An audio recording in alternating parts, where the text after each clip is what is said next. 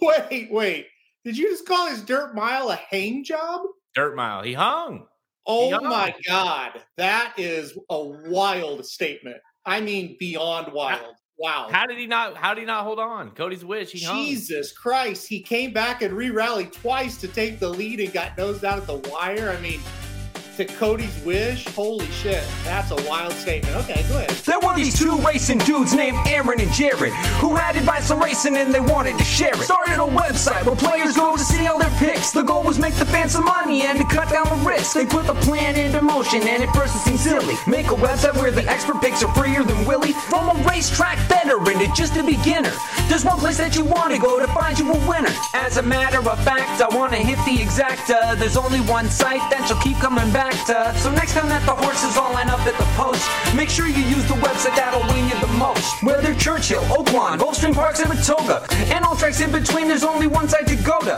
When it comes to your racing needs and all of your bets, plus it's got a catchy name that no one ever forgets. RacingDudes.com for all of your needs. RacingDudes.com for all of your leads. RacingDudes.com for all of your bets. RacingDudes.com as good as it gets. RacingDudes.com for all of your needs. RacingDudes.com for all of your leads. RacingDudes.com for all of your bets. RacingDudes.com as good as it gets.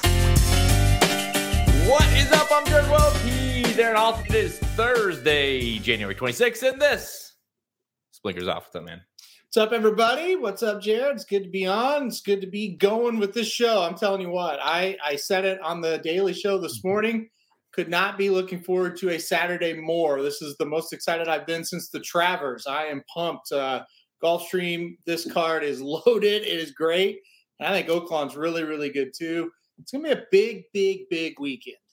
Yeah, it's like the perfect storm, because normally you don't really have the Pegasus, we always say, is like that time that break from the Derby for a weekend, and then we go right back into the Derby Trail. Well, this year they've thrown the Southwest into the mix, and not to say the Southwest isn't a good race, but it's definitely not the Rebel, and it's definitely not the Arkansas Derby. But all of a sudden, here shows up Arabian Night, the long-awaited kind of return back to the track, and then you've got the three Brad Coxes, a couple possibly looking legit Brad Cox horses. And so it's a legit Derby prep on top of having the Pegasus going on the same day. So yeah, it's a lot happening. We may see, a legit Kentucky Derby contender out of the Bob Baffert barn or the Brad Cox barn. And that's kind of a big thing. I think with the last couple of preps that we've had, it's kind of like, yeah, we know that horse is decent or maybe just a little above decent, but we don't really think, hey, that's going to be like a Derby winner. Now we've got that. Like if Arabian Night romps, you can kind of leave that race going, maybe that is a Derby contender. Same with Corona Bold if he was able to do it. So that is exciting. And it's just the secondary event that's happening. And that's really cool that we've got, like I said, this Pegasus, these races we're going to go through. I mean, you could hear them on the Magic Mike show earlier. You're going to hear them tonight. They're loaded. They're like, if you like to handicap horse racing, it doesn't get much better than these three races at the Pegasus. And I'm with you. I mean, it's definitely the most excited for the year for sure. And like I said, it's one thing at the Southwest, it's just like a bullshit kind of race, but it definitely looks like we have on paper, obviously very legit. Possibly, if any of those Brad Cox horses win, they become instant kind of. We're still looking for that Brad Cox horse that's kind of wow us in a big race, and then you throw in Arabian Night in the mix, and if one of them beat him, then it really shows how good they are. And then of course he in himself, it's a huge weekend. And then the Pegasus, don't even forget about the Pegasus. It's gonna be tough, man. I got my youngest. His birthday is today. Happy birthday, Cooper! It's your birthday today, Cooper. But his birthday party. Halterman always remembers both my kids' birthdays because they, for the racing in him, they coincide with two of the biggest races of the year in the Travers for Cohen and the Pegasus for Cooper. And so it always, but it makes it tricky This weekend we have Cooper's birthday party, and of course, have all this going on. So it's like I'm like in dad mode, but also juggling the big racing event that's happening. It's a lot. It's a big, and then not to mention got the freaking AFC Championship the next day. Thank goodness that's on Saturday, because I literally don't know that my mind could take any more. But then you have that going on this weekend. It's a big weekend. Big weekend. It's huge, yeah. And Samich is going to be down at Gulfstream, and the last time Samich and his dad are actually going to be both there, and the last time they were there was when Cooper was born, and that was that Pegasus that City of Light won in the pouring down rain. It rained all day. We still had a good time, but yeah, I do remember his birthday, and then of course Pacific Classic birthday there. So you got two born right on big racing days. It's going to be like I said, this is definitely going to be here for a while. This Pegasus, when it first started, everybody was like, "Yeah, I don't know about the Pegasus. I don't know if it'll last." Here we are. It's year 7. I don't think it's going anywhere. It feels like it's growing in popularity. So, yeah, you're going to have to juggle the Pegasus and his birthday for many years to come. Well, my hope is not my hope. The plan will be is once he's older, they're older, and they are into it, and they'll go with me. We'll just say, "Hey, for your birthday, let's just go. Let's go to the Pegasus." So that once they get into it more. But yeah, it was, the joke was, Cohen was born on the week of, it wasn't actually the day of, but the week of the Travers, the year that Arrogate just went crazy. And of course, rest is history for him. And then the joke was once Cooper was born on the day of the Pegasus was on the undercard of what I always forget his name. What was that? Hidden Scroll. Yeah, Hidden Scroll. And that you're like, oh, here we go. Like another free course on the same week of the boy's birthdays. Of course, he didn't pan out too much. But Samich, yes, found Bowser. How about that? So, and I had to get help. My sister, I hired her to go to some McDonald's in different towns. And we were able to find 2 Bowsers, actually. So the boys, and you know what? Any going with kids, and I'm sure Samich, this, but it's like they may have played with it that day, and that's it. I don't know that we've played with it again. It's like it's almost like we got it, and then now we're back to playing with 500 different items that aren't Bowser related. So it's anywhere his weekend or his birthday's this weekend. So it's like that. And all the new toys, that Bowser will maybe never be seen again after all that. You should have wrapped it up for his birthday, and maybe he would have gotten a couple of weeks out of it. But no, it's going to get lost in the shuffle now. But that's what you do as a parent, right? You gotta just make them like, all right, we found it, check it off the list, and wait for another thing to gripe about. In the upcoming, I had something that I was gonna. That's something I was going to ask you. I'll let it come to me. I feel like it was an important question, but we'll get to it. Yeah, let's get to the weekend here because Blinkers off after dark. Good evening, Shoddy. It's been a day. We've been working on the guide. We've been, of course, all the different shows. The Magic Mike was a little bit earlier, so we've kind of spaced them apart here, and gonna let everybody, got my whiskey here, and everyone hopefully doing the same. Michael says the guide looks good. Yeah, the guide. That's what I was going to say. The guide is out now. The Pegasus World Cup wagering guide now available at racingdudes.com. Just go to the products page there. You'll see it.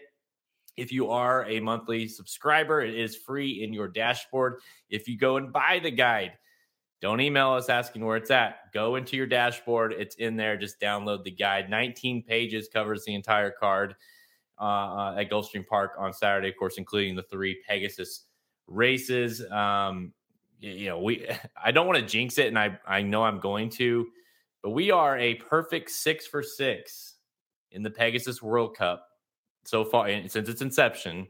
7th annual this year in terms of the actual Pegasus race. 6 for 6. We've never missed one of these, picking against some favorites here and there. We've also, of course, won with some favorites as well. But can we keep this going? Can we go 7 for 7, Halsterman? And this might be the biggest pressure yet, because we don't really have, even though Cyberknife is probably a deserving favorite. We don't have a standout this year like we've had in years past that you feel like you can either try to beat or you got to play.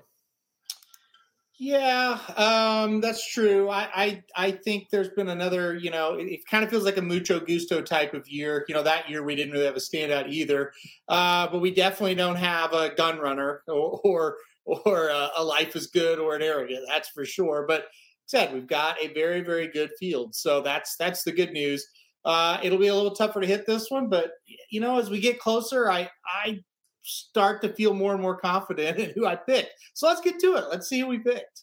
Yeah, I mean, let's just quit wasting time. Today's show, we're going to preview the $3 million Pegasus World Cup, the $1 million Pegasus World Cup Turf, and the $500,000 Pegasus World Cup Filly and Mare Turf, all at Gulfstream Park on Saturday. Then we're going to give picks. We're going to Oaklawn, the $750,000. How about that? They bring it, man. It's like, all these tracks you see, like if it's a stakes race at this level at this time for a Kentucky Derby prep, it's like 100,000, 150, maybe 200 at best. $750,000 Southwest Stakes at Oaklawn Park. Of course, a 2023 Kentucky Derby prep. Let's go.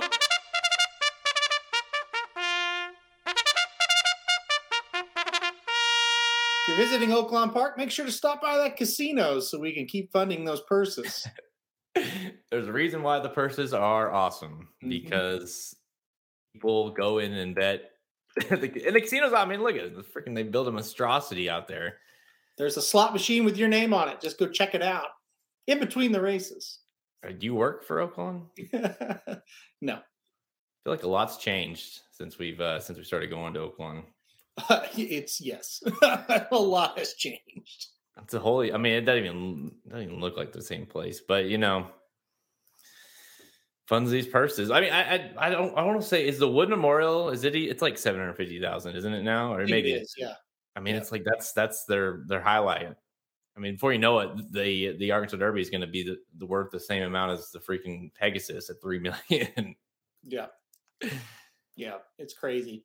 I think the Southwest was 150 when I first started going, or maybe 250. Could have been 250 actually. That's crazy. Yeah. Yeah.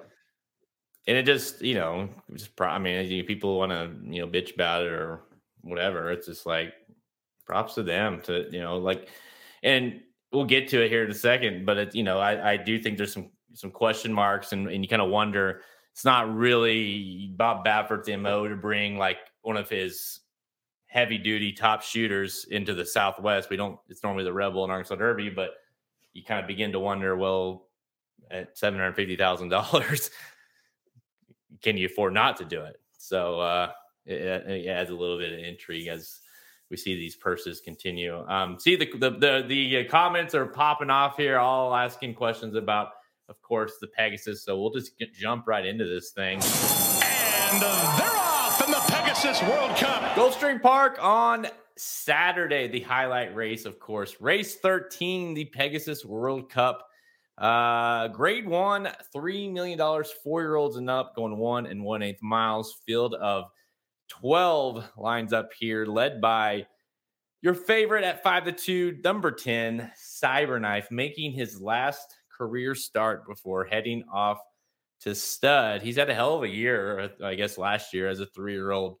Of course, winning that said Arkansas Derby we mentioned earlier, just kind of was steady all year long. Even the races he lost, he ran really, really well. Really didn't have many stinkers at all year long. And he looks to kind of round out his career and win a race like this for Brad Cox. But, it's not going to be easy because he's got even though he does seem like a clear horse to pick here, but Proxy in here at 9-2, you've got 5-1 on Skippy Longstocking. You got Baffert bringing in Defunded at 6-1, who's very interesting from a pace standpoint. And White Abario, who, at 10-1, I get it, but this horse, you want to talk about a horse for course. It's this horse. White Abario loves Gulfstream Park. Halterman, let's talk first Cyberknife. It definitely seems like it's his race to lose. Yeah, he's a deserving favorite without any doubt. And I just feel like when it comes to Cyberknife, the one thing you can count on with him since the Kentucky Derby anyway, he shows up, right? And he's been in better races more consistently than anybody else in this race. And so I think it starts and runs through him. I think the post position for Cyberknife is going to be a little bit of a problem. But, the one thing I like about it, I don't particularly have a lot of confidence in his jockey, but this horse has kind of done a little bit of everything during his career, hasn't he? Like, he set the pace. He's come from way out of it. He's stalked. That versatility will help him with this outside post. So that's not to say he's not going to get hung wide. And, that could definitely happen. But he's versatile enough. I think he'll do what Flo asks him to do. Now, what they ask him to do is still in question. I get it. But his versatility makes me feel a little bit better about that outside post to the 10 hole. The other thing that makes me feel good about him is he's kind of beat most of these horses already, hasn't he? And he's kind of proven he's better than most of them on the racetrack already. Yeah, I mean, I don't know that, Skippy definitely didn't show up that day in the Pennsylvania Derby, but, neither did Cyberknife, frankly. So you that one was kind of a wash, and, you still kind of wonder what those two kind of matching up maybe in a similar race like this, that maybe they can not have a lot of excuses. But I agree. I mean, in terms of kind of the head-to-head, or especially a certain body of work, I mean, Cyberknife has done very little wrong. I mean, really the only time, like I said in the opening, the only time he never showed up was the Kentucky Derby. And I think we can all agree that we can just kind of toss that race in a general sense, because there's been a lot of horses that have ran in that race that didn't show up that day that have come back to run well, Taba being one of those. And of course, horses that ran really well that day that didn't after that. So I think you can just kind of throw that away. But yeah, Cyberknife, I think is, I don't know if is it the dirt mile, the hanging job, or is it, the lack of wins in those last, Wait. Look back, even though he won the Haskell, I mean, shit, Taba should have won that. Wait. Did you just call his dirt mile a hang job? Dirt mile. He hung. My God. That is a wild statement. I mean, beyond wild. Wow. How did he not hold on? Cody's wish. Jesus Christ. He came back and re-rallied twice to take the lead and got nosed out at the wire. I mean, to Cody's wish. Holy shit. That's a wild statement. Okay, go ahead. I mean, I don't know if there's any better definition than a horse that had the lead at the top of the stretch and battled and couldn't quite get. I mean, I agree. He fought, but you got to win that race if you're not going to hang there. So, there's a horse that you probably should have lost the Haskell.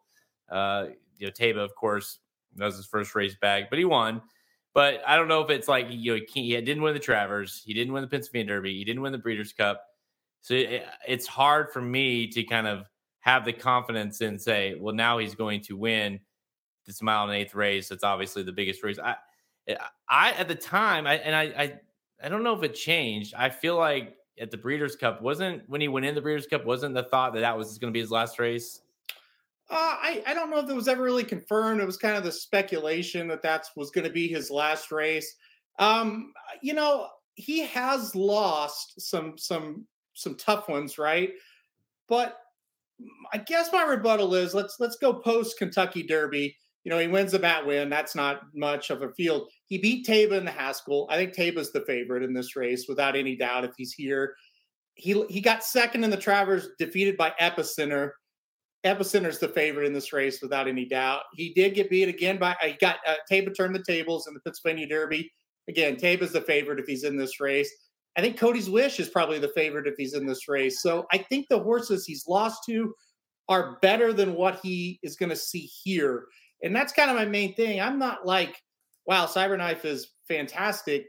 He just seems to be a little bit better than what this field brings, which means a couple of things. The post is going to have to hurt him, or we're going to have a couple of horses that are maybe getting a little bit better, or we kind of got the one unknown. And I think Baffert Source Defunded is kind of that one unknown horse because he hasn't really faced any of these horses before. Yeah, we'll use that as a transition. We'll stop talking about the hanger Cyberknife and we'll move over to the 5 Defunded. Defunded is a horse that is all or nothing. He's been a horse that, you and I picked him. When was that? I think it was the Pat Day Mile. Where we really liked him that day, and it was just a horrific trip. But he still, from then on, it was kind of like you got a really good performance out of him, or it wasn't just, it was a little lackluster. And the one danger here is loose on the lead. He clearly is the speed of the race. Bob Baffert ships him in. Irad Ortiz gets the mount. I don't know that there's a lot of question marks in terms of what the plan might be with a horse like Defunded. It's just a matter of, is he good enough to actually, I guess you could use the same argument with the argument for Cyberknife. Well, none of these horses are like world beaters either. So couldn't Defunded just get on the lead and not want to get past? 1,000%. I think he's very dangerous in here. I think you got to play him in the multi races. I'm kind of with you. Like, it's almost like play him in the multis, but if you're like, don't key him in second in an exacta, because I think he goes gate to wire, or he gets like third or fourth, or I don't quite think he's all or nothing, but I think if he loses, he might end up fading. But the thing about him is he just hasn't matched up with anybody that you're like, okay, it's a common opponent to who is in this race here, right? He's won 2 races in a row pretty impressively at Santa Anita and Del Mar. I mean, those fields weren't great. Azul Coast and Newgrange chasing him home last time out. Country Grammar, who was really not good, and that Awesome Again. Slow Down Andy, horses like that. But look, he's going to go right to the front. I don't think there's any doubt. I think he's the fastest horse in the race. I think there's some other horses that are kind of going to give him a little bit of company, but I don't think there's anybody quite as fast as him. He's my biggest worry. I mean, I think he can take him gate to wire. I don't know what kind of price you're going to get on him. If you can get 6-1, that's definitely good enough to play him. So isn't the horse that you'd be most worried about, I guess, pushing him too much? If you do like Defunded, is the horse right to his outside, number 6, Art Collector? Yeah, I think. Look, Art Collector, his only chance is to kind of send. I don't really think he's going to stock the pace and win. He's going to have to get out there with him. He should get out there with him. I don't trust Art Collector. I'm not quite sure he's as fast as Defunded. The other one would be Riding with Biden, the 3 horse, and that's another one. Do you trust him, right? So those horses really need to get up there and do the job to kind of set it up. If you like, a Skippy or a White Abario or a Cyberknife, because those are kind of the ones that you're going to be thinking, okay, they're going to be sitting right there in that next flight of horses. So, yeah, I mean, you're going to have to send even like a Stiletto Boy from the outside post. Maybe they try to send him a little bit. Of course, got 3rd in this race last year. Didn't send with Life is Good, obviously, but sat kind of in that second group. So those are the kind of the 3, the 6, the 11. They're going to have to push Defunded. If they don't, Defunded's going to be tough to catch on this track. Well, my biggest thing was, we've only seen 6 runnings, obviously, of this, but the last 2, it was wire to wire, but those were serious speed horses, and Nick's Go and Life is Good. I mean, there was no question about what the tactic was, and no question about who was the fastest in the race, and and how the class, and et cetera. But previously in other years of the race, even though they've been close, every horse that wins this thing is a more of a stalk and pounce, a little bit there, and then they go. And I just don't know that Defunded is like that Baffert type of speed colt that we're like worried about going gate to wire. Now, I think given that it is Bob Baffert, that's what makes you worried that he could come in. It's like you don't hear a lot about Defunded. It's not like he's been this world-class horse and he brings them in. I'm not going to be surprised if he wins, but I am going to try to be. I'm playing him in my in the exotics or in my multis just for that safety factor. But in the actual race, how I'm betting it, I'm going to try to beat him. Yeah, he is. That's the thing. Like you don't hear a lot about him. He could have went to the Breeders' Cup. Like he won a Breeders' Cup win, and you're in. He didn't go. I don't know. It's a situation where this is the right field for him. Like there's not any real great horses in here, but there are a couple of red flags with him, but there are a couple of green flags. We're shipping all the way over here. Why are we doing that? We're getting Irad Ortiz. That's a good sign. And, of course, the Baffert thing. So I went back and forth with him. There was a time I had Defunded on top in this race. I ended up, moving him down just a bit, but I can't talk you off Defunded if you're going to play him. I mean, he makes a lot of sense. I'd be very surprised. Let's put it this way.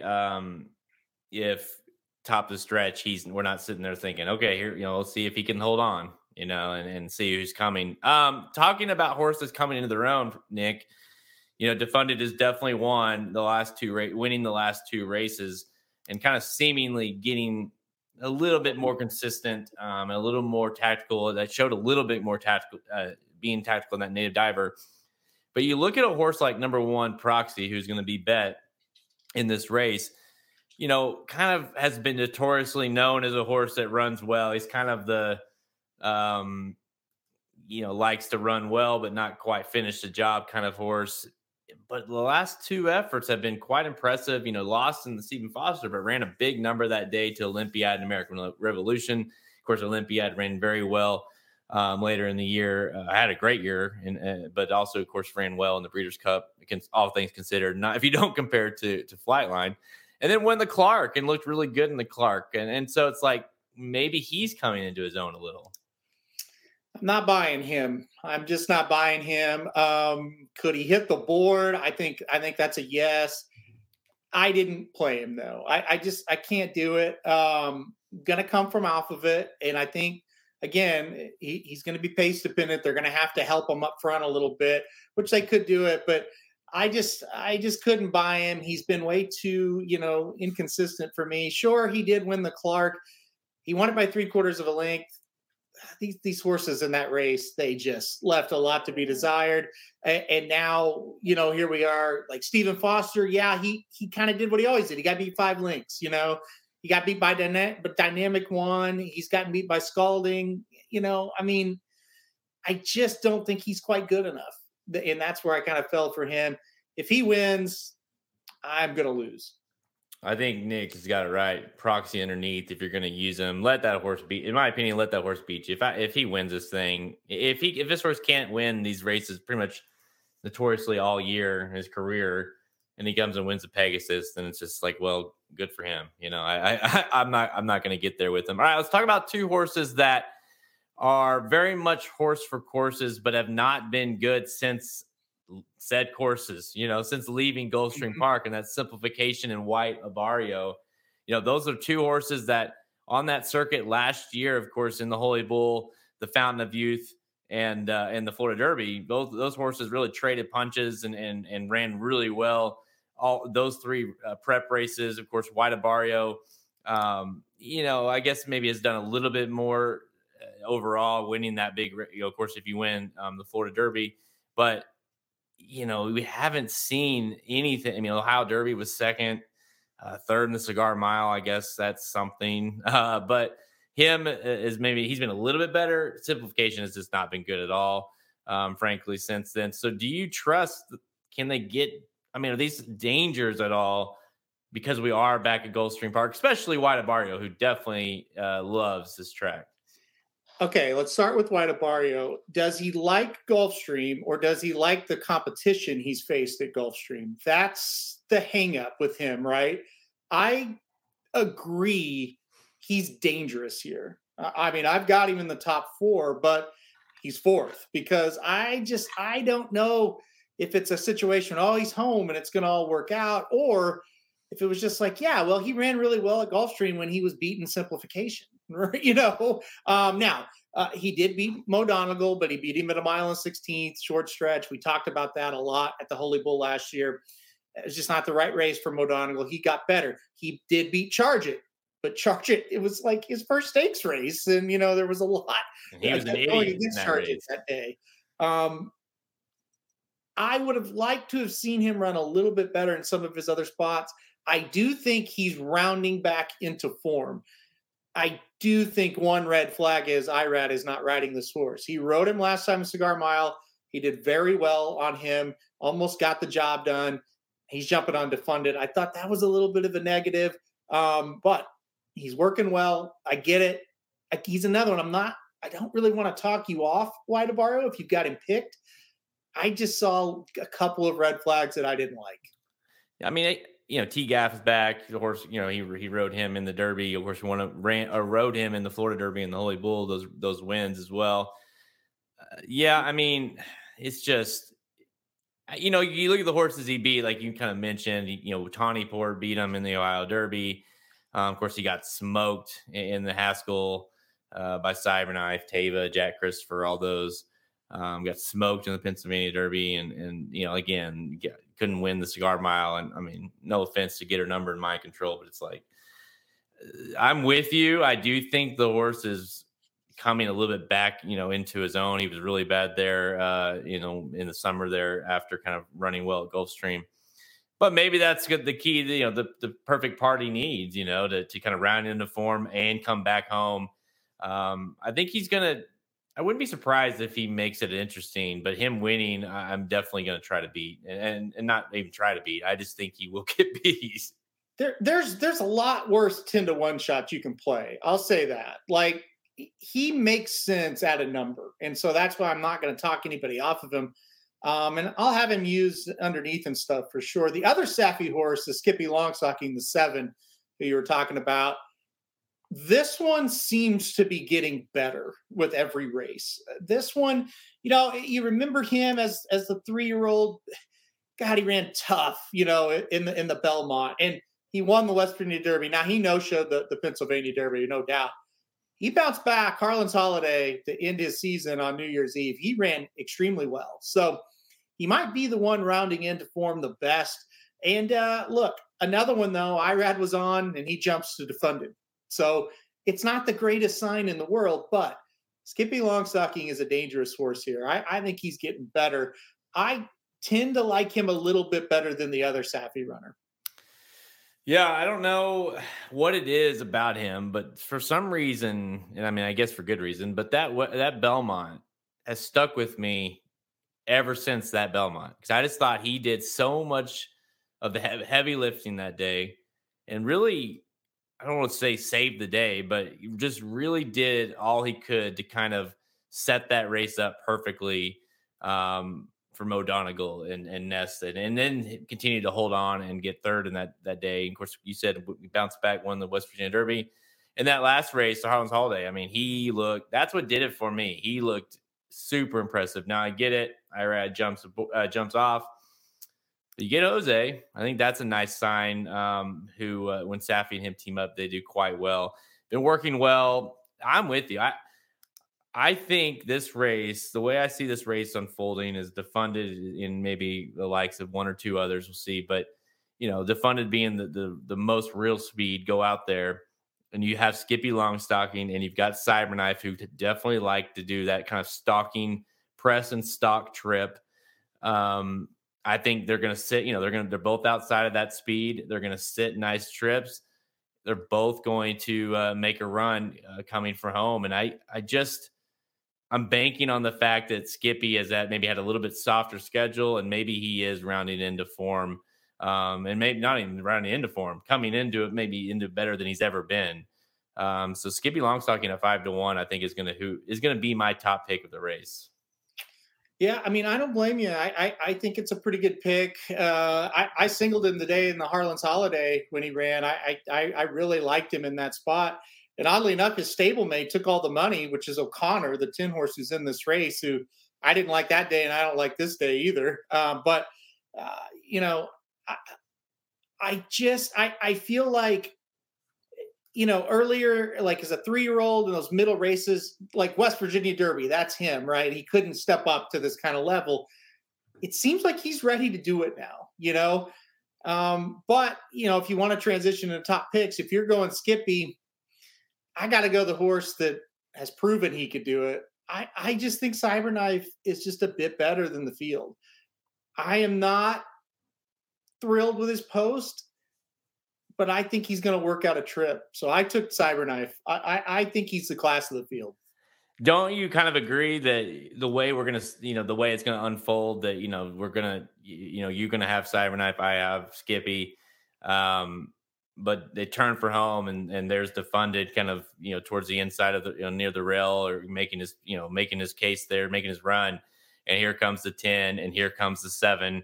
and they're both right there, and it's just a matter of who can finish, and see if either one of them can get by defunded. But I definitely feel like both of those horses will kind of sit the trip. Both have shown to possess, fast enough early speed to keep them in the race.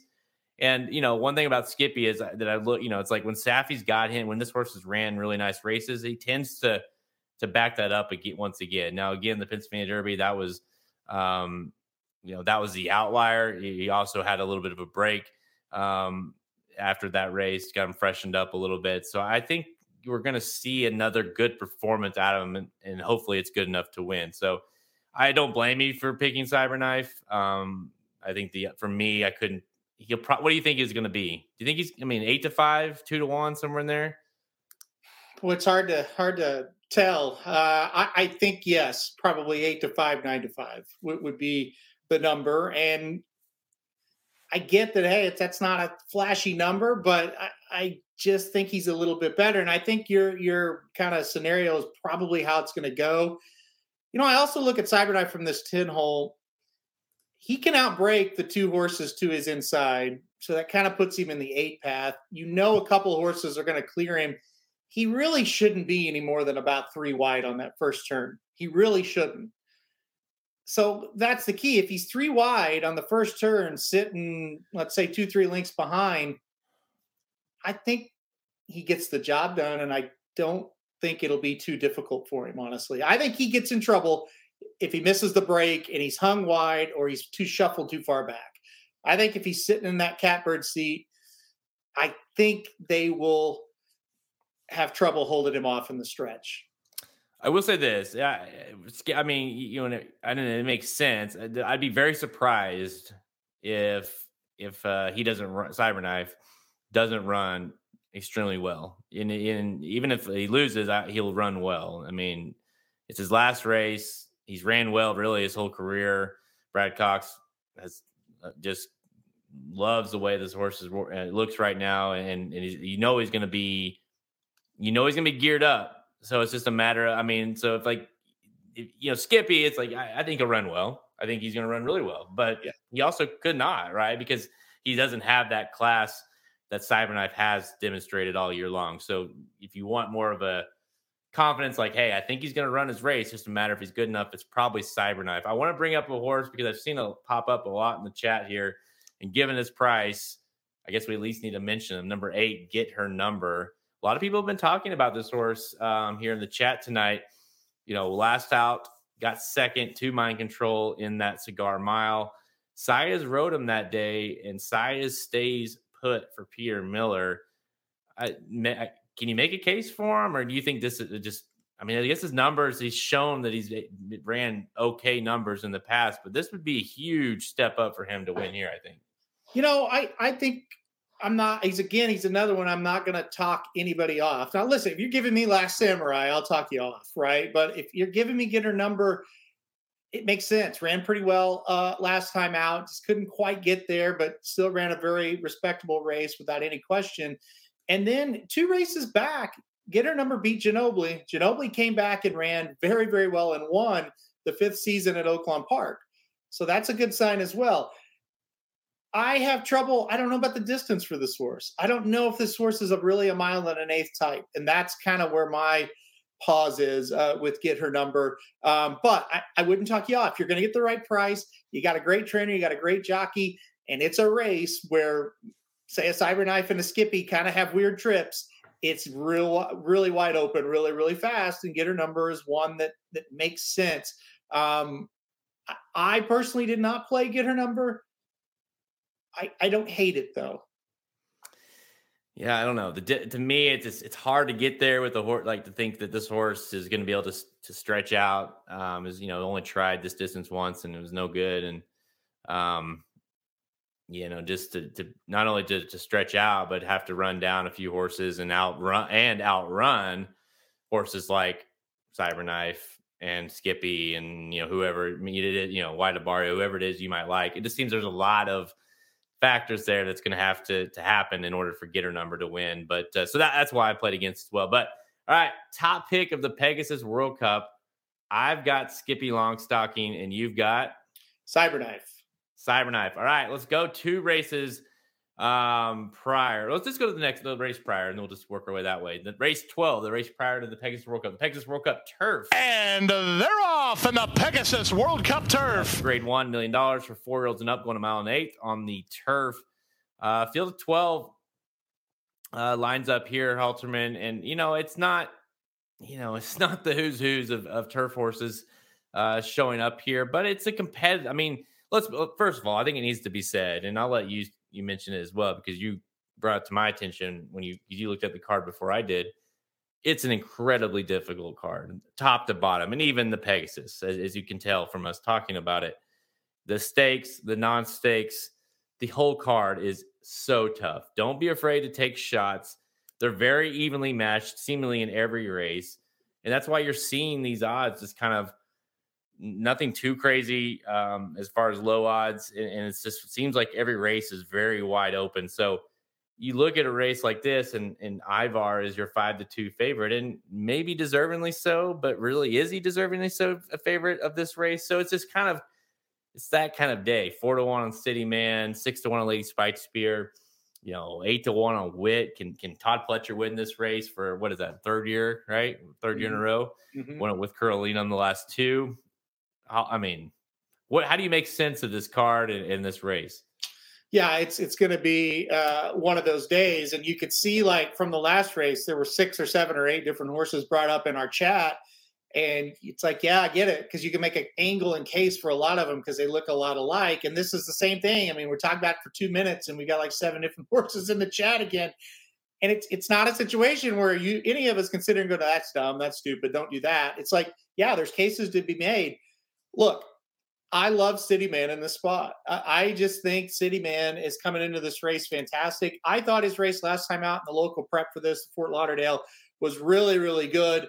I thought Rosario gave him a pretty shitty ride, honestly, had him covered up for a lot of the race. When that horse got free, it was over, and he could have dominated and won by a lot more than he did. He's another one. The trip is kind of going to be tricky here. That's going to be a little bit of a problem. It's a longer run into the first turn on the turf, going a mile and 1/8, so that's a good thing. But he's going to have to work out a trip. I get it. I just really like City Man in this spot. Winner of 3 in a row.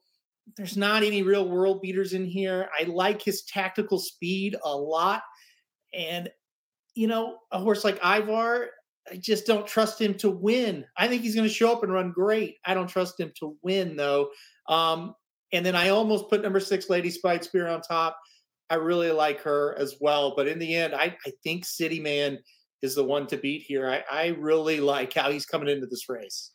Well, I think you have to, like I said, like Ivar probably, seems classy, maybe deserves to be the favorite, but I think at 5-2, you have to play against Ivar. Ivar's won 1 race since that Shadwell Turf back in 2020, and that was a listed stakes race in Indiana.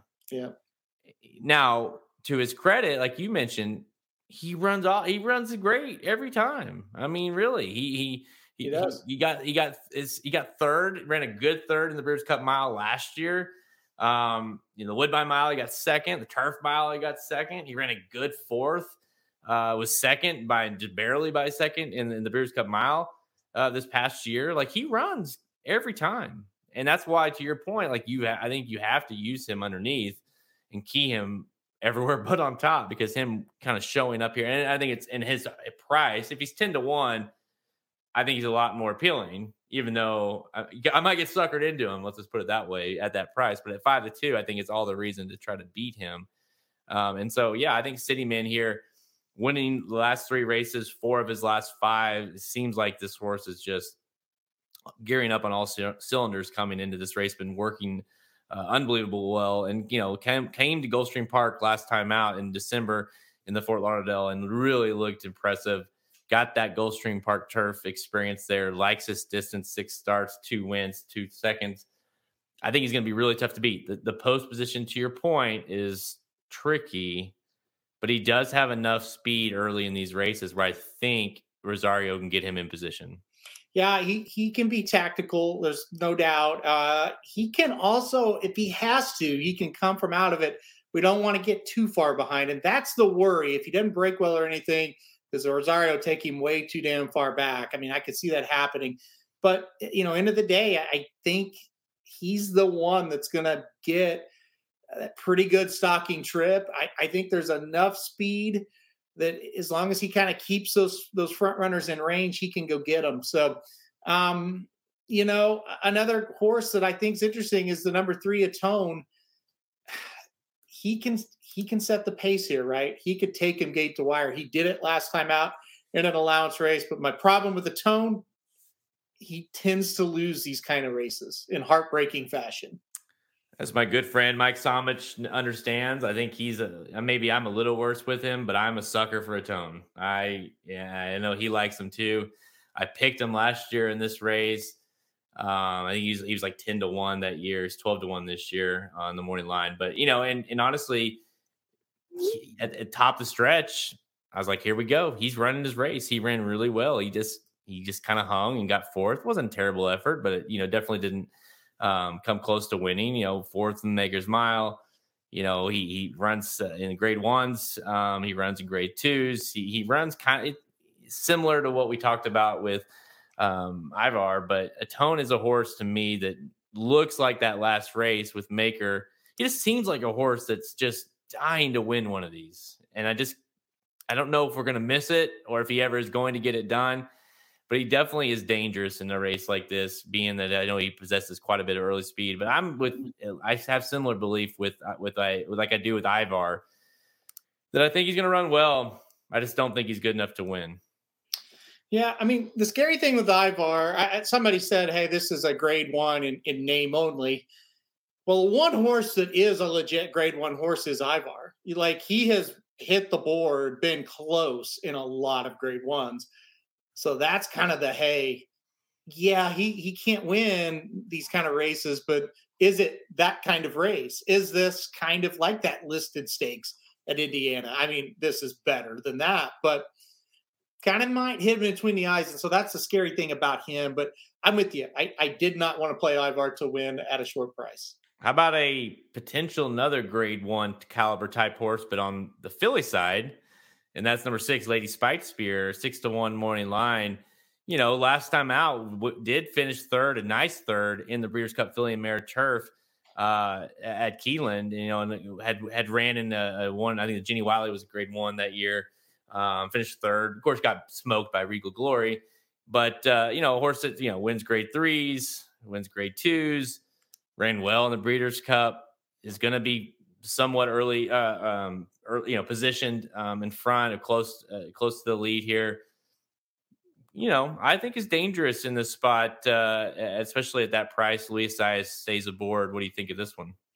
I wish we would have seen her run that type of race before the Breeders' Cup as well at some point, right? I have no argument. She ran fantastic in that race. And if she runs that race again today or on Saturday, probably going to be your winner. But show me the other race that she's done something like that. That's where my problem lies. I'm playing the horse in the pick 4s, pick 5s, pick 6s. I could not put her on top. She's another one, though, guys, I had on top for a while and ended up changing it. I think she's going to be tough. I thought she ran a hell of a race in the Breeders' Cup. Kind of like Michael's saying, like chased an Italian who ran great. Definitely gets the break there as well in the weight, being the filly. But yeah, to me, I do think she's capable of winning the race.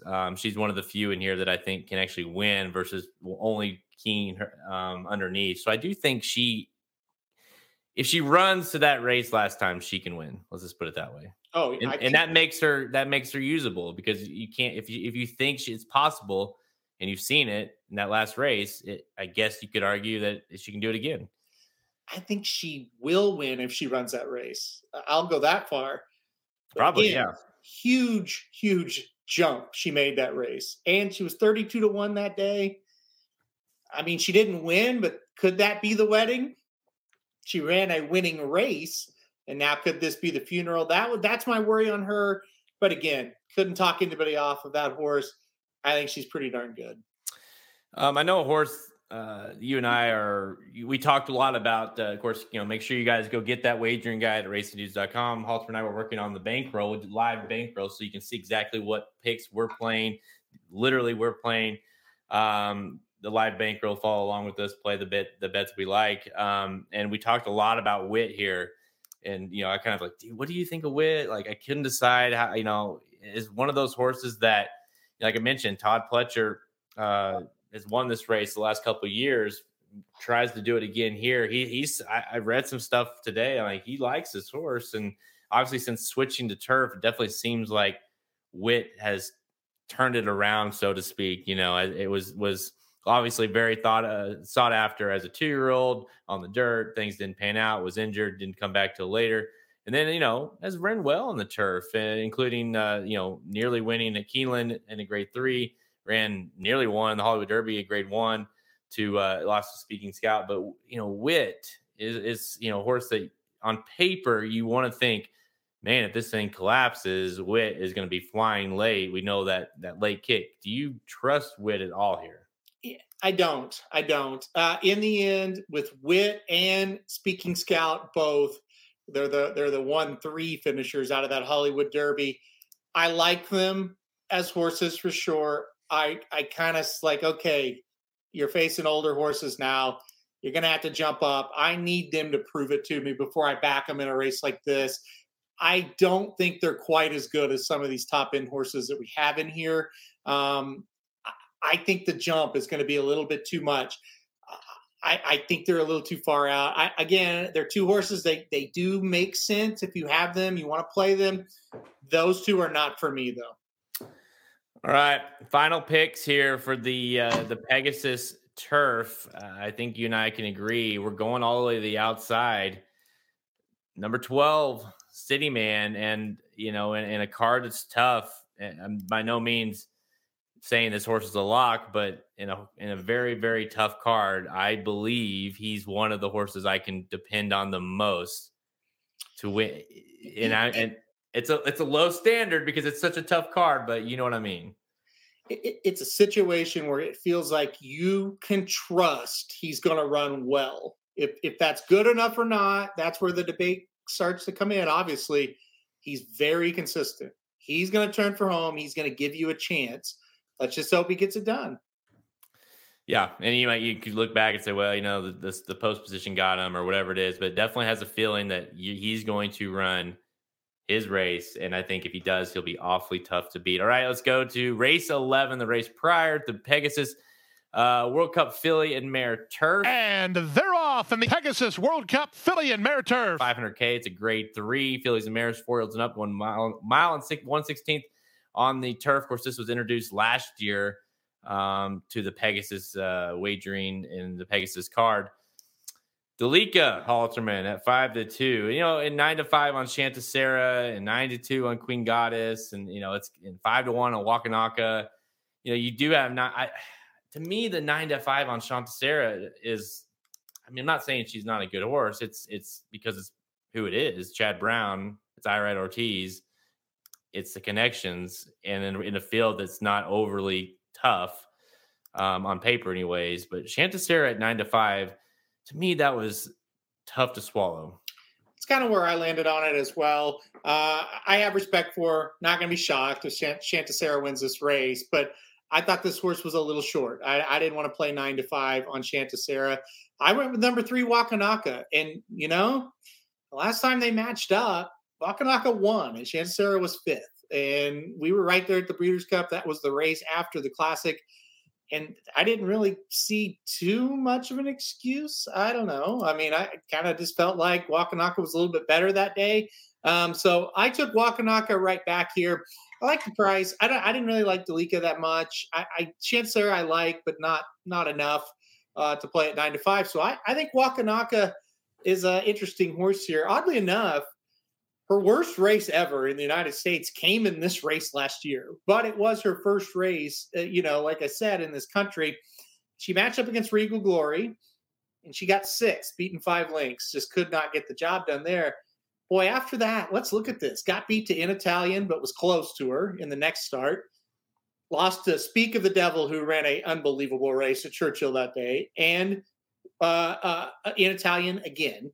Then lost to Regal Glory, then won, then tried Boys in the Woodbine Mile, got beat to Modern Games, Ivar. And the Ivar, yeah, and then won. So scratch out when she tried Boys, scratch out her first race in the United States. She's either won or got beat by horses. It would probably be 3-5 in this spot. So I think 5-1's more than fair on Wakanaka. I'll give her a shot here.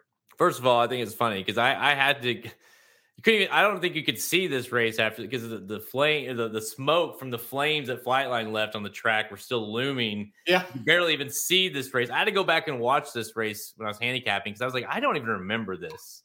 I was there. I mean, I do remember. I remember it being ran, but it was just like our minds were everywhere but at that point after Flightline. But yeah, to your point, I think when you look at the price, it's 5-1 versus 9-5. I definitely like Wakanaka more so than Chanticera.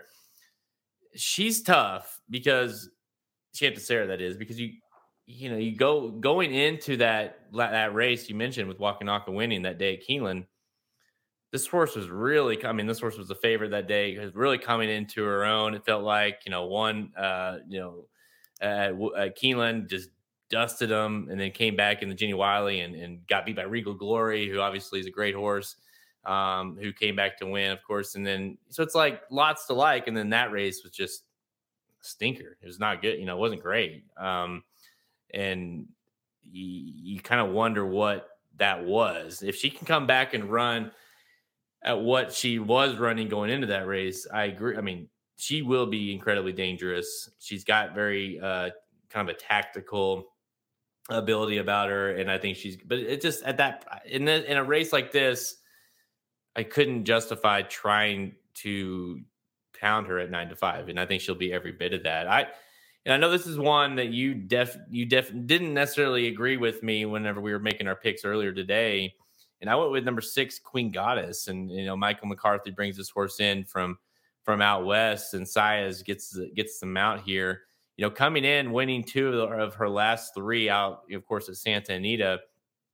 Last time out, I thought was pretty impressive here going gate to wire. She's shown that she can win off of it. She's shown that she can go wire to wire. I think for me, it's just it's more of a, is she good enough? She's obviously kind of been whipping up on them out there, but can she handle a race like this?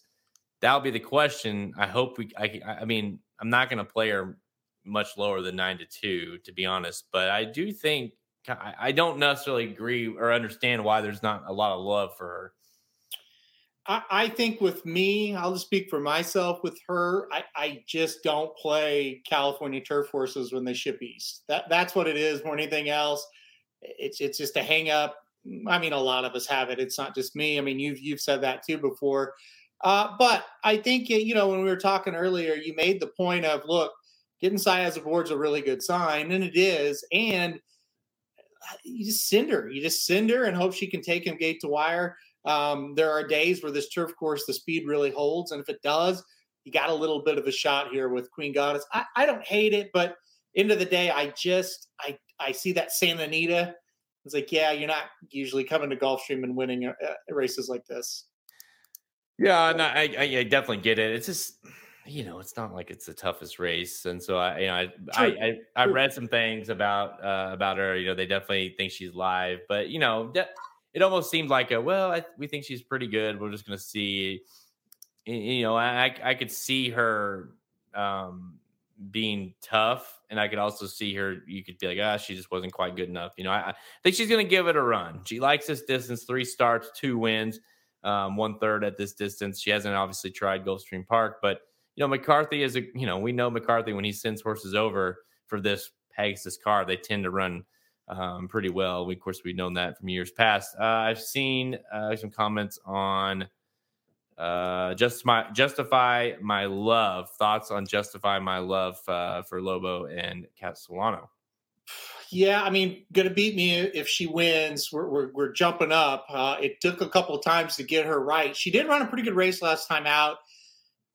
this it's not for me. It's not for me. I don't think she's quite good enough in this spot. I think this is a horse that keep an eye out for. I don't know if this is a good spot for her.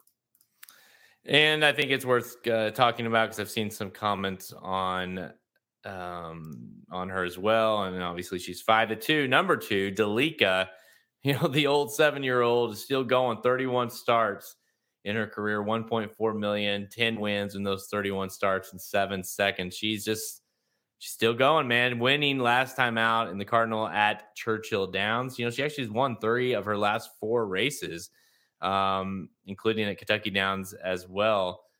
She was also in that race that day at Keeneland. Did not run. She ran worse than she had to Sarah. So Delika, 5-2. That one to me seemed way too low to play her here. Yeah, I don't like her class.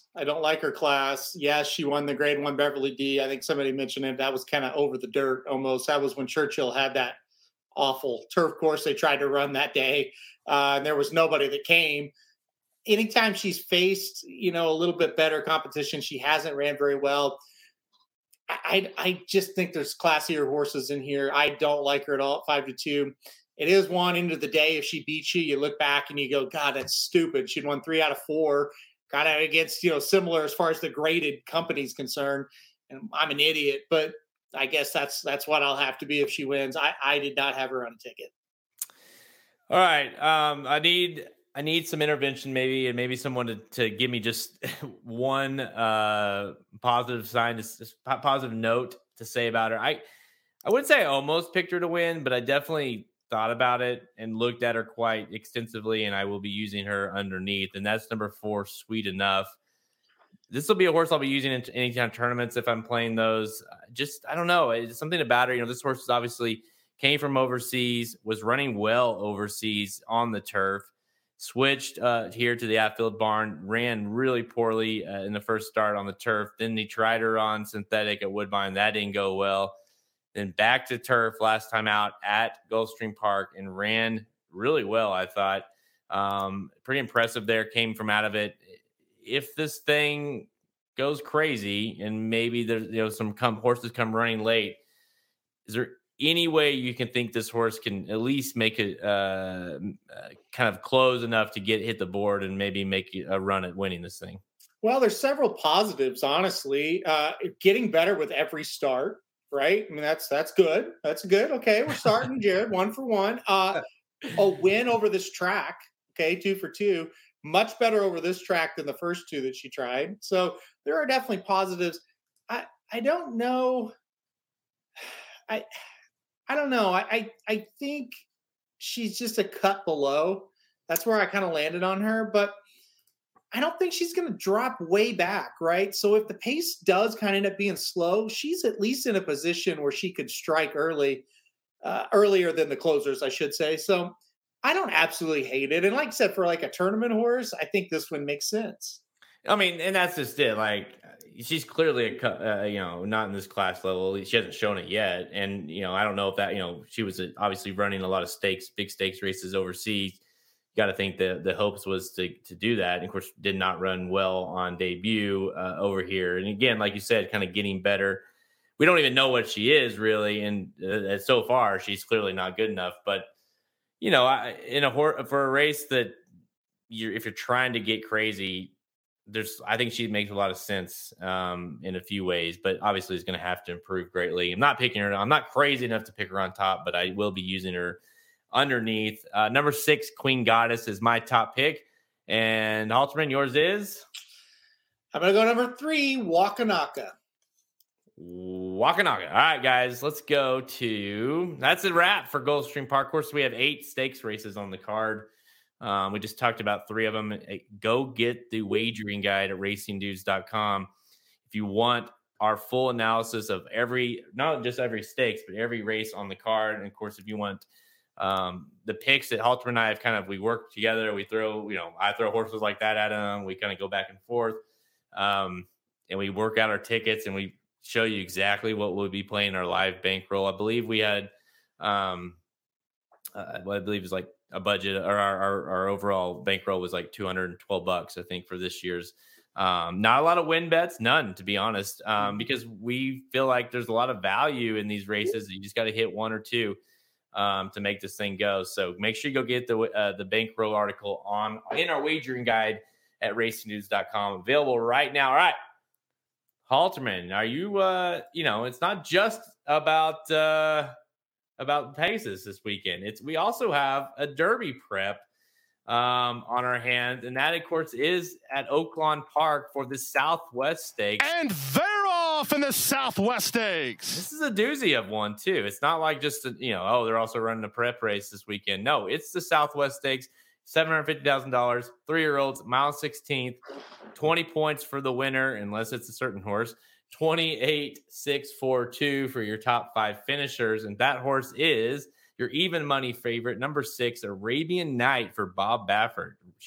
Takes the cover off, brings the horse out to Oaklawn Park for the stakes debut, the 2-turn debut. A lot of horses making 2-turn debuts in this race. Even money on Bob Baffert at Oaklawn Park. We've seen that before, but the Southwest isn't something he's normally known for bringing horses in, especially his good ones. So Arabian Night, thoughts? Yeah, I mean, this is going to be interesting. And it's kind of, I said at the top of the show, okay, we've kind of had preps where it's like, yeah, we know this horse is decent or maybe a little above average, but we don't really think, it's like a great horse. It's like solid, kind of the barometer type of horse. We could have a great horse in this field, and that's what makes it exciting. Now, we could not, too, but I think at least the potential is there. Arabian Night is certainly that. I mean, ran so well on debut. The second place horse, Determinedly, has come back to win twice, so that's a good sign. The rest of that field hasn't done much, but Arabian Night was like 14 lengths ahead of the rest of the field after Determinedly, so that's the good news there. All systems go. I just feel like stretching out to 2 turns, pedigree-wise, going to mile 16 shouldn't be a problem. I think you just send him and say, catch me if you can. That's how Baffert usually wins most of these prep races at Oaklawn Park. I'll be shocked if he's not on the lead. Come get him. I don't know if they will. I really like Arabian Night in the spot. It seems like a perfect spot. Right. Yeah. I mean, being an owner of Corona Bolt in our fantasy league, very excited to see him here. I definitely think he's dangerous, but once the news popped that Arabian Night was coming, I thought, oh, great. Because, even if he's not good enough to win the Derby, we've seen this before. We know, I don't think there's any question that this horse is going to be the one to catch. The workouts have been phenomenal for him. And obviously, like I mentioned, you don't normally see, I don't know the stats. You don't see a lot of, off the top of my head, you don't see a lot of Bob Baffert horses come to the Southwest, especially not as good ones. Those tend to be saved. Yep. For the Rebel and even the Arkansas Derby when we first see them at Oaklawn. So anytime you see what Bob Baffert in the Southwest, you say, well, that's kind of weird, right? I'm not super excited about that's like his B, C, D horse that he's bringing over here. Arabian Night is not that. I mean, if he's anything, I think the jury is still out. We've seen him one time, but if he's anything, he seems to be his A+ horse. Well, but is he though? That's the question. Well, it seems to be. We don't know who his horse is. It might be Cave Rock still. Here's what's interesting. He runs a lot of his good horses in the San Vicente, which is Sunday. He's got Faustin in there. He's got Having a Meltdown in there. So he's got a couple one that could be pretty good in that San Vicente. He definitely runs good horses in the Rebel. I mean, we've seen that over the years. And he says Cave Rock's going there. So what is Arabian Night, right? It's a little interesting. Now, Bob Baffert's won this race 5 times in the last 15 years. That's good, right? But let's listen. I got the horses for you. Are you ready? Yeah, I want to know. Conveyance. Okay. Secret Circle. Now, he was good, but he was a sprinter. Okay. Castaway. Yeah, I remember that. That was the year that they split it in 2. Yep. Yep. He won both of them, Secret Circle and Castaway. Yep. Super 99. Newgrange.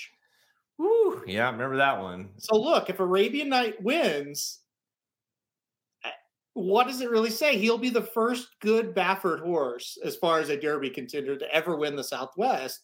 I only went back 15 years. Let me see if I don't think he had one before that. So those are the ones. Those are the 5. Well, that's where I kept going to. I was like, okay, we've been hearing all about this horse, and he's a $2.3 million horse, and we saw him in the flesh. He was amazing. But it's like we don't see this ever from him. And is he good? Is it a matter of, there's so, like, I'm with you. I think he's going to win. I know he's going to be the horse to catch in here, but I just wonder. It just seems we've even seen it go as far. And to your point, you're right. We do mostly see him in the San Vicente a lot of times, but we also sometimes, if they're really good, two things. One, you'll see him run him one more time in an allowance, and then run him like in the San Diego Derby or something, or what I mean, like he's very late to the game because he knows what he has. I don't know if he knows what he has yet with this one, and he's kind of alluded to that. In some of the comments, like, we think he's really good, but we got to see what he is here in this race, and maybe that's what it is. And to top it off, you mentioned it in the San Vicente on Sunday. He's got 5 horses in the race. He has 4. So it's not like he's running Faustin there and he's running this one here. He could have ran him in there if he wanted to, and that could have been the next step for him. I don't know. Well, I guess we'll find out Saturday. He could be very good, Arabian Night, but it does kind of would break a little bit of a trend that we've seen from Baffert. Now, a lot of it could just be timing. Maybe he wanted to run him in the Sham and something happened here or there, and not saying it was like a major thing, but just a minor little hiccup, and he wasn't quite ready, gave him some more work. So it's like, well, let's run him right here. This is his spot, Maybe he thought, well, maybe my other ones might not be good enough to go over there and beat a horse like Corona Bolt and Jace's Road. Maybe I better send one a little bit better to go win this one, right? There's a lot of different things you can kind of play into it, and it isn't an exact science. But what we're saying are facts. This would break a trend.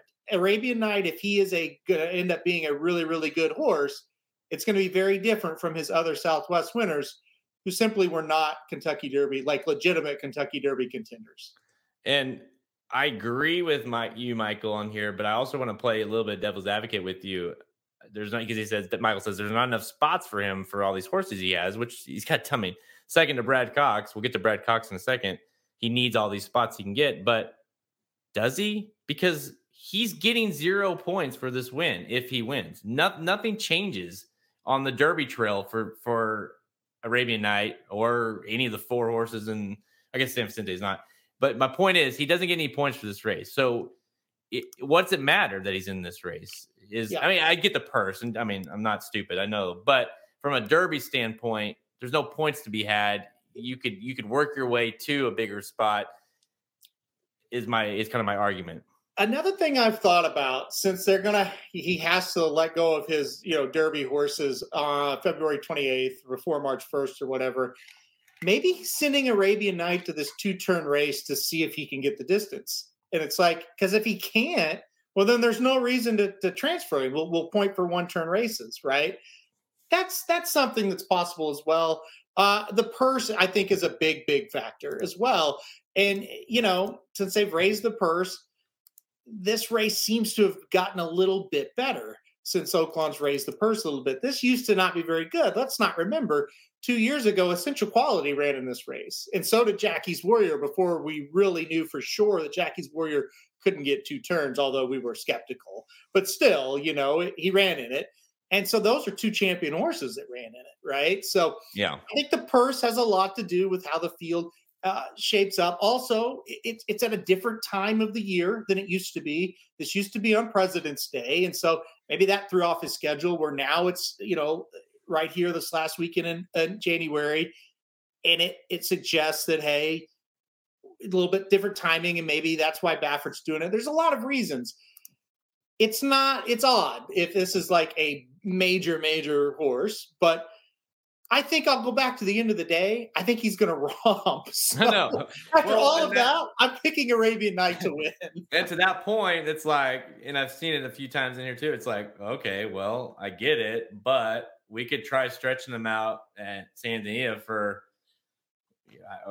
whatever purse, some bullshit purse, or we can try stretching them out in the Southwest for $750,000 and see if it works there. And it's not really that hard to decide. So I think more than anything, and yeah, Michael says I think he likes to steal points from other horses too. I mean, that's probably true. I don't blame him at this point, to be honest with you. But yeah, I love Corona Bolt. We'll get to let's move on to these horses now. But I love Corona Bolt. I think he could definitely still be very good, but trying to run down Arabian Night in this situation just seems damn near impossible. And someone asked in the chat earlier, I do think Corona Bolt is like, I'm shocked that Corona Bolt is 6-1 versus Jace's Rhodes 4-1. I think those are easily going to flip, if not even go further down for Corona Bolt. He really likes Corona Bolt. There's a lot. It seems to be the horse that he's most excited about right now for a 3-year-old for Brad Cox. But we still haven't seen this horse stretch out. And I think that's you can make the case for Jace's Road because we have. Trying to stretch out for your first time, who is also a horse that is very fast, Corona Bolt, having to chase down Arabian Night, just taking him out of his game, stretching out for the first time. There's too much against him, I feel like, now that Arabian Night's in the race.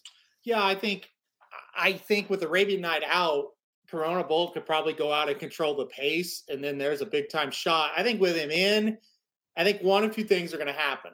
I think Arabian Night is kind of going to run him into the ground a bit, or I think there is a situation where they hook up, and I think they set it up for Asmussen in the 7 Red Route 1. I really like this horse at 10-1 because his path to winning makes sense. The 2 Cox horses on Arabian Night have speed.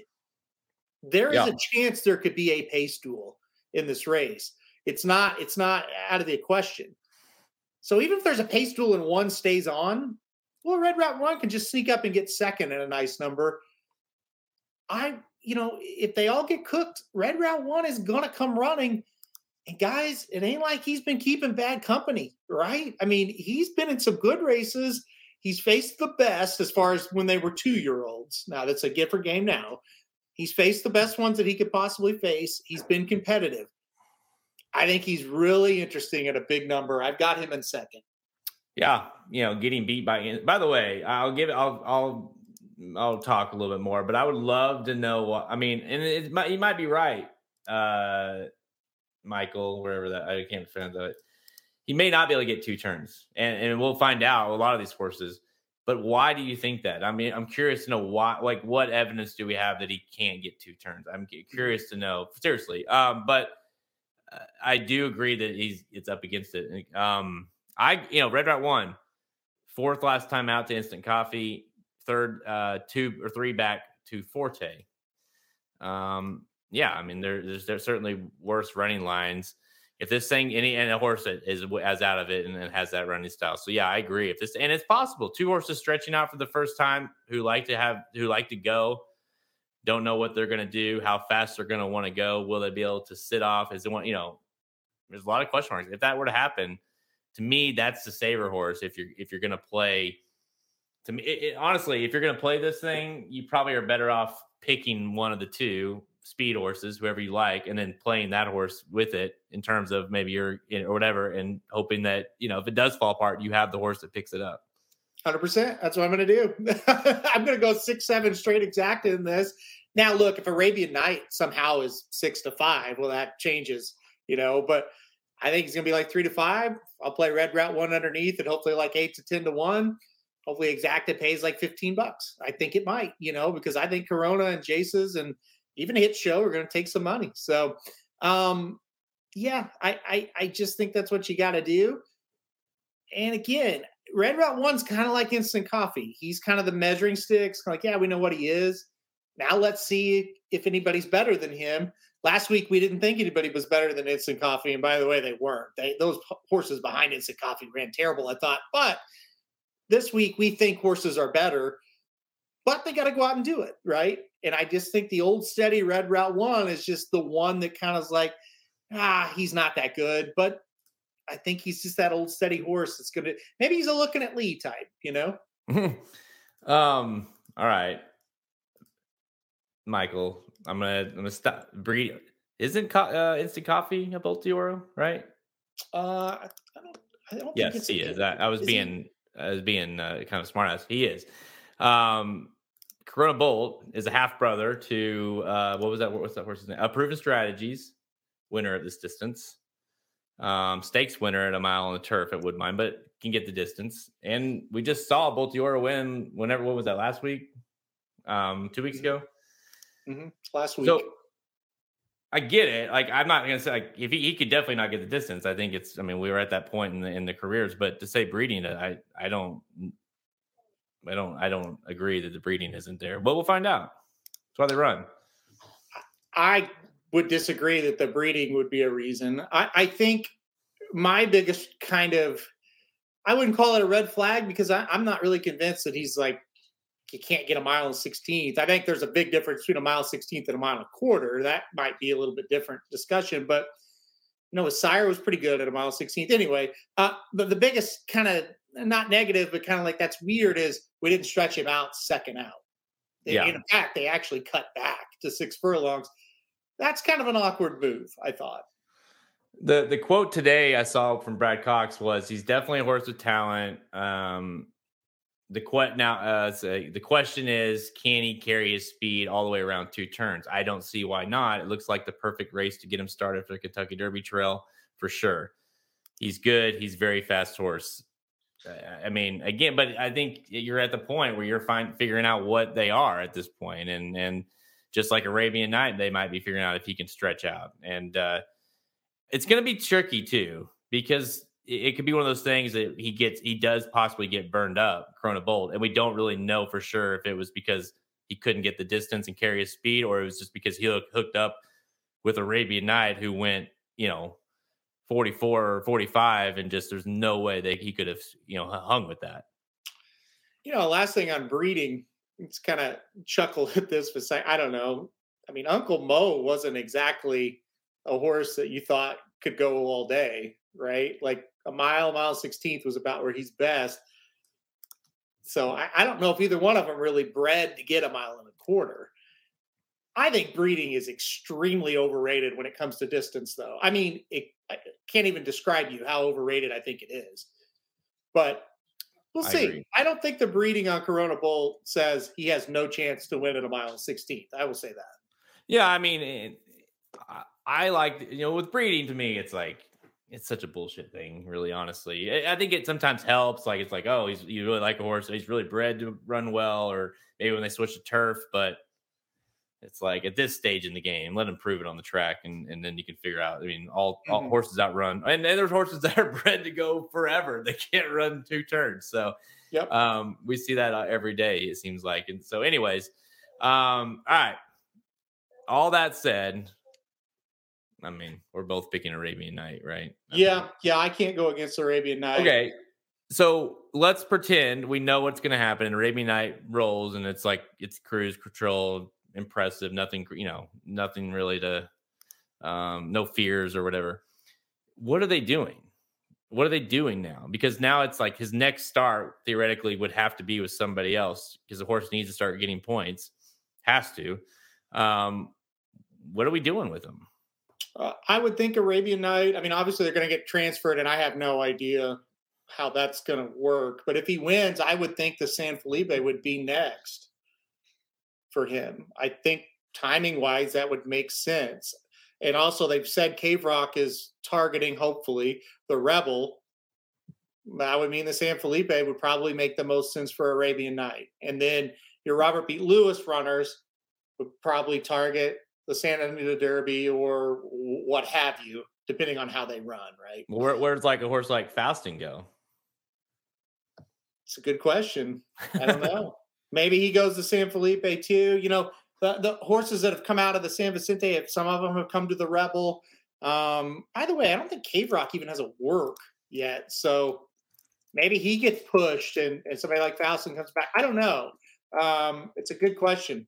And And the biggest, Cave Rock has no works. No works, yeah. It's going to be hard to make the Rebel, I think. But anyway, different story for a different day. But I think kind of the thing that's tricky is where do they go? Like, what trainers are they going to go to? And how's that going to work? And that makes it hard to predict where they might run. But I think if you get this one under your belt, you're looking at the San Felipe for Arabian Night. Definitely going to be interesting where these next month. We've been talking about it forever, but then the news came out they has to have them transferred by the end of February. It's going to be, a rat race trying to figure out where these horses go, who they end up with, if they are on the Derby Trail. In fact, what happens with all this bullshit. But for this race, and no points considering, we're on number 6, Arabian Night. Those were 4 good races. That's why, I feel like we just started the show and everyone's still on. So obviously, people are listening, but it's just, God, those are really 4 good races. And even if you really think Arabian Night's a beast, you still have all the things we talked about kind of underneath looming. Like, can he go 2 turns? Why is he bringing them here?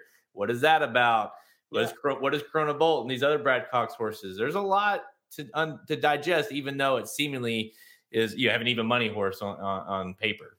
Yeah, what if Corona Bolt sticks with him and he only gets beat a length? And then you're like, okay, that's 2 really good horses, or 100 different ways you could go, and it's exciting for the future. Yeah, those are just 4 really entertaining races, and hopefully you're just right on a few of them. That's the key, but they're good races. Man, they're good races. Well, you mentioned it the other day and make sure you guys subscribe to our YouTube page to see all our previews and videos. But Halterman did the preview for this race, and I watched it, and you kind of mentioned what I was gonna get at. It's just, even though the horses that finished 3rd and on in that race have been awful, he beat the shit out of that horse who's come back to run well. Yep. And to me, I hate I hate when people are like, well, he didn't beat anything in that race. Well, he beat him by 10. It's like he beat the shit out of him. So it's like, what's that really matter? And the horse that has been good afterwards, he also beat the shit out of that one too. And so I really think this horse, we were there, we saw him. I went down the paddock and looked at him, and it's like, anytime you see a $2.3 million horse in the flesh and then they run like that on the track, that's a serious horse. If he loses, it's pretty surprising. Yeah. Even if if he loses and it's like this great battle between, and Chrono Bolt turns into being this, or whoever it is, you name any of the, then it's like one thing. But if he goes to the front, it's got this easy lead and then just falters, fades, that's going to be the biggest shock. If he runs his race and one of these Brad Cox horses makes a huge run, and it's like, okay, maybe those are, like you said, maybe those are really 2 really good horses. Don't take too much away from him. But if he can't get the distance or fades, that'll be a little surprising. Mm-hmm. All right, that's all the time we have. Check us out at racingnews.com for our free picks and our premium selections on our products page. Click the Get Racing News Premium button at the menu at racingnews.com to learn more. Remember, go check out the wager guide, now available for the entire Pegasus World Cup day at Gulfstream Park on Saturday. It is available right now, 19 pages. You get all the bankroll, who we're going to play, exactly what tickets we're going to play, analysis of all 8 stakes races from Halterman, including all the non-stakes races, pick 3s, pick 4s, pick 5s, all that included, and top 4 consensus picks from all 8 people at racingdudes.com. Everyone, Mike and Magic and Slim and Papa Dude and Dr. Miranda and Vinny, everyone is on there. And so you get the full picks for all top 4 picks for every stakes race on the card in this wager guide. Make sure you go get your hands on that after. As soon as you're done with this show, just go to Racing Dudes, go get it. All right. The Magic Mike show, they were on earlier. They did the late pick 5 at Gulfstream Park. That's on Saturday. So we just went over a couple of them, 3 of those pick 5. It's a tough, they don't get easier, that sequence. So make sure you go listen to the Magic Mike show on all the same platforms, on Apple Podcasts, Spotify, Google, all the places we're on, they're on too. Make sure you go to our YouTube page, search for Racing Dudes or YouTube/Racing Dudes, and subscribe. Hit that notification bell. Make sure you like all our videos, and you get access to all these videos. When we go live, you get alerted, and you can watch us and interact with us like most of you have done tonight. And thank you for everybody for doing that tonight. Final thoughts, and give me your Super Bowl, the winners of each game, Super Bowl contenders here. Well, final thoughts. If you watch our daily show, and if you're not watching it, you need to watch it. It's a great show. But anyway, we do one a race of the day every day. Papa Dude had hit 7 in a row, 7 winners in a row. So the race of the day today ran right after we got off the air. Or no, it was right. It was when we were going off the air, I think, for the Dudes Who Bet show. And he lost. He finally lost one. So he's 7 out of 8. He was so mad after this race. And he blamed Samich. He said Samich sabotaged him by picking a race that Papa Dude would not excel at. So he did thank Samich for the loss today. Was it close? No. His horse ran really bad today. And right after, he's like, damn, Samich, he picked that hard one. He knew I wouldn't get it. I said, what would be his motivation to have you lose? Like, it's good for the show that you keep winning. He's like, I don't know, but he did it on purpose. So tune in tomorrow. Papa Dude was scathing mad. Papa Dude is he's been hot.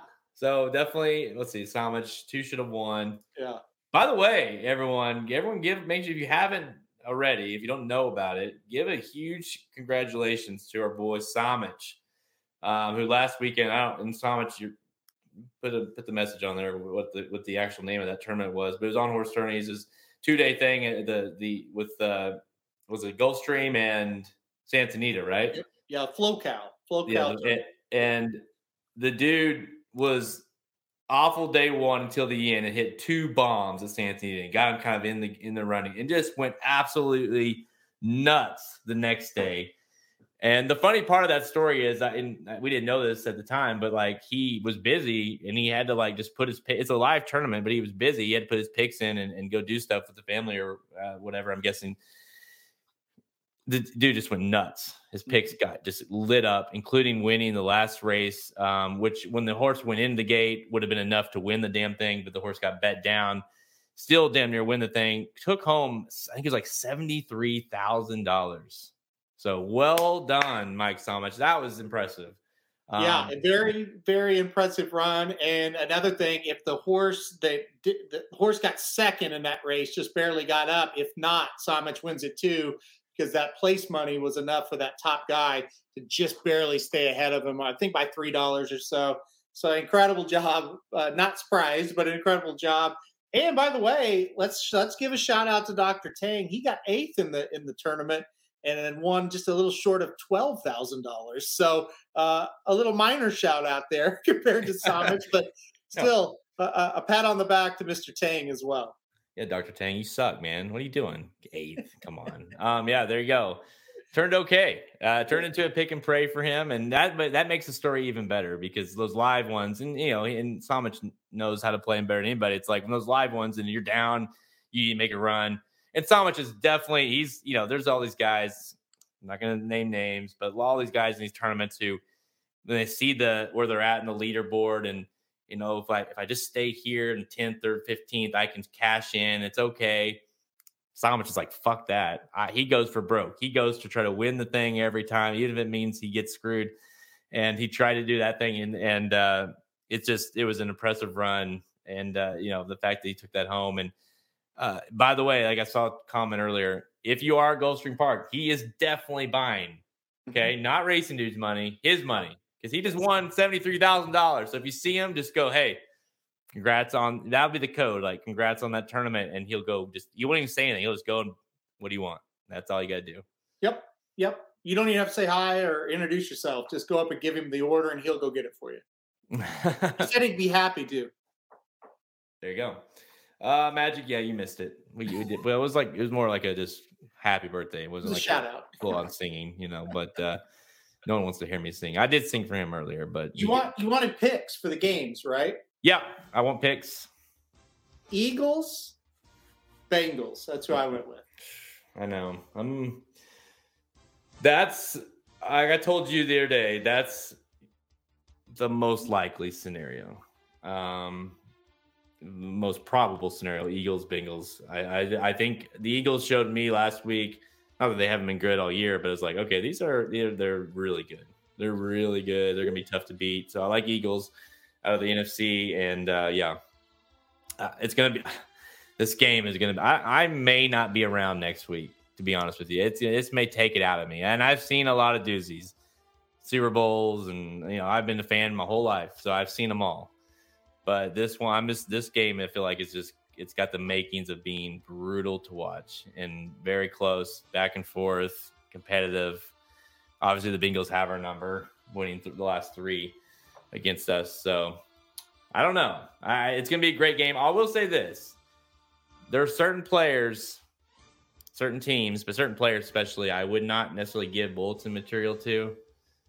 And Mahomes is definitely one of those guys.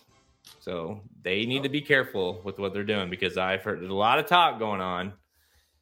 And I know Mahomes is going to enjoy being the, quote unquote, the underdog here. So we'll see. So do you want me to give you the key to the game? And this is it. It's all going to come down to one thing. Defense. Are you ready?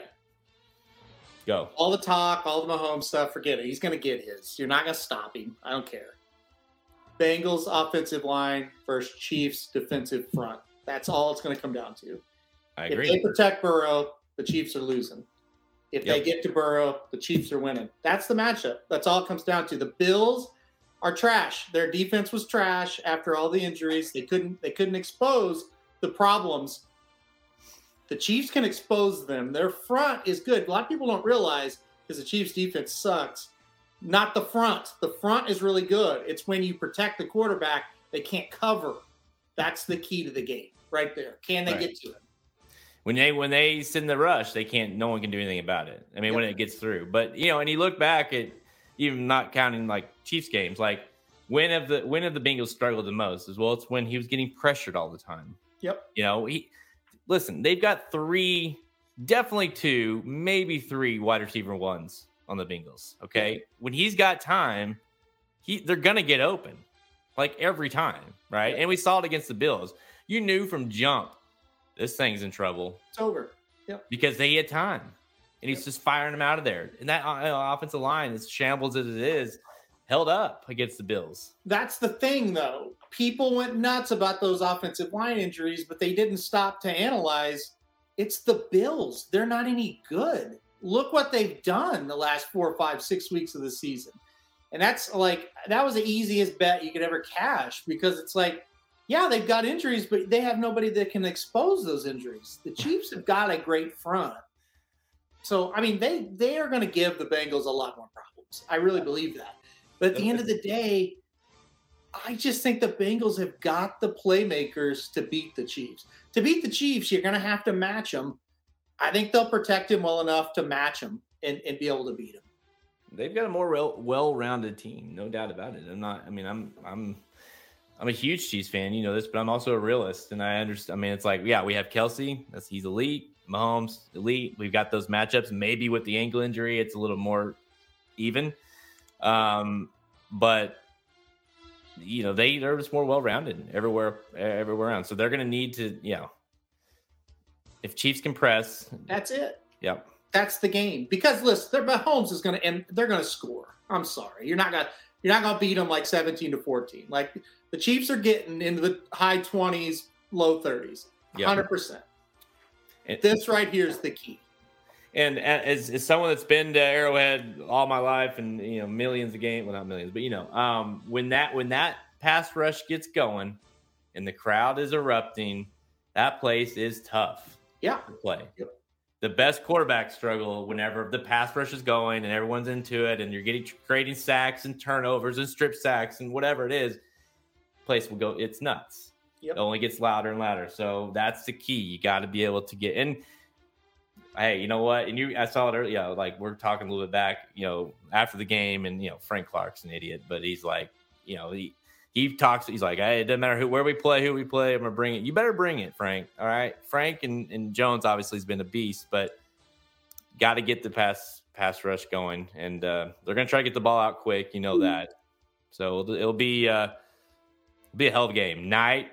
Evening game. It's going to be cold at Arrowhead. It's no matter what, it's going to be. And by the way, what did they won? The Bengals, like 11 in a row now. I think they won 8. Isn't it 8? I thought it was more than that. I'll look it up here. Whatever it is, maybe it's 11 if they were to win it all. I don't remember. But point is, if they were to win the Super Bowl, like that's an elite run and an elite team. And I think even as much as I love my Chiefs and Mahomes, and I still think he's the best, but they go and make that run and run through the Bill had to beat the Bills and have to beat the Chiefs and then have to beat the Eagles or whoever it is. I mean, they're in the conversation, definitely, if not above the Chiefs at the time after the Super Bowl win. You know what I mean? Because they'll prove 4 times to beat the Chiefs and win the Super Bowl now, and you got Burrow, and it's like, so to do that, it'll be very impressive feat. Yeah, I looked it up. They've won 10 in a row. This would be 11. So. It'll be, well, like Kevin said, you don't, just say 11 and be given. Well, I'm not, what's his name? Skip, not Skip. So I don't say just bullshit and, let it run. So, yeah. All right. Yeah. I'm not going to I don't know. You and I both picked Chiefs 49ers at the beginning of the season, and I at least am applauding the fact that both those are very legit chances at this point. So, well done, right? Yeah. Next year's Super Bowl odds from our good friend Mike Somich. Bengals 10-1, Bills 5.5-1. What are the Chiefs, Michael? Out of that, the Bills are. It's crazy how overvalued that team is. It's crazy. Who? The Bills. Oh, yeah. It's crazy. I'll go even further. It's crazy how overvalued Josh Allen is. Okay. The one thing I'll say about Josh Allen, there's something wrong with that guy, injury-wise. There has to be, because he was playing well.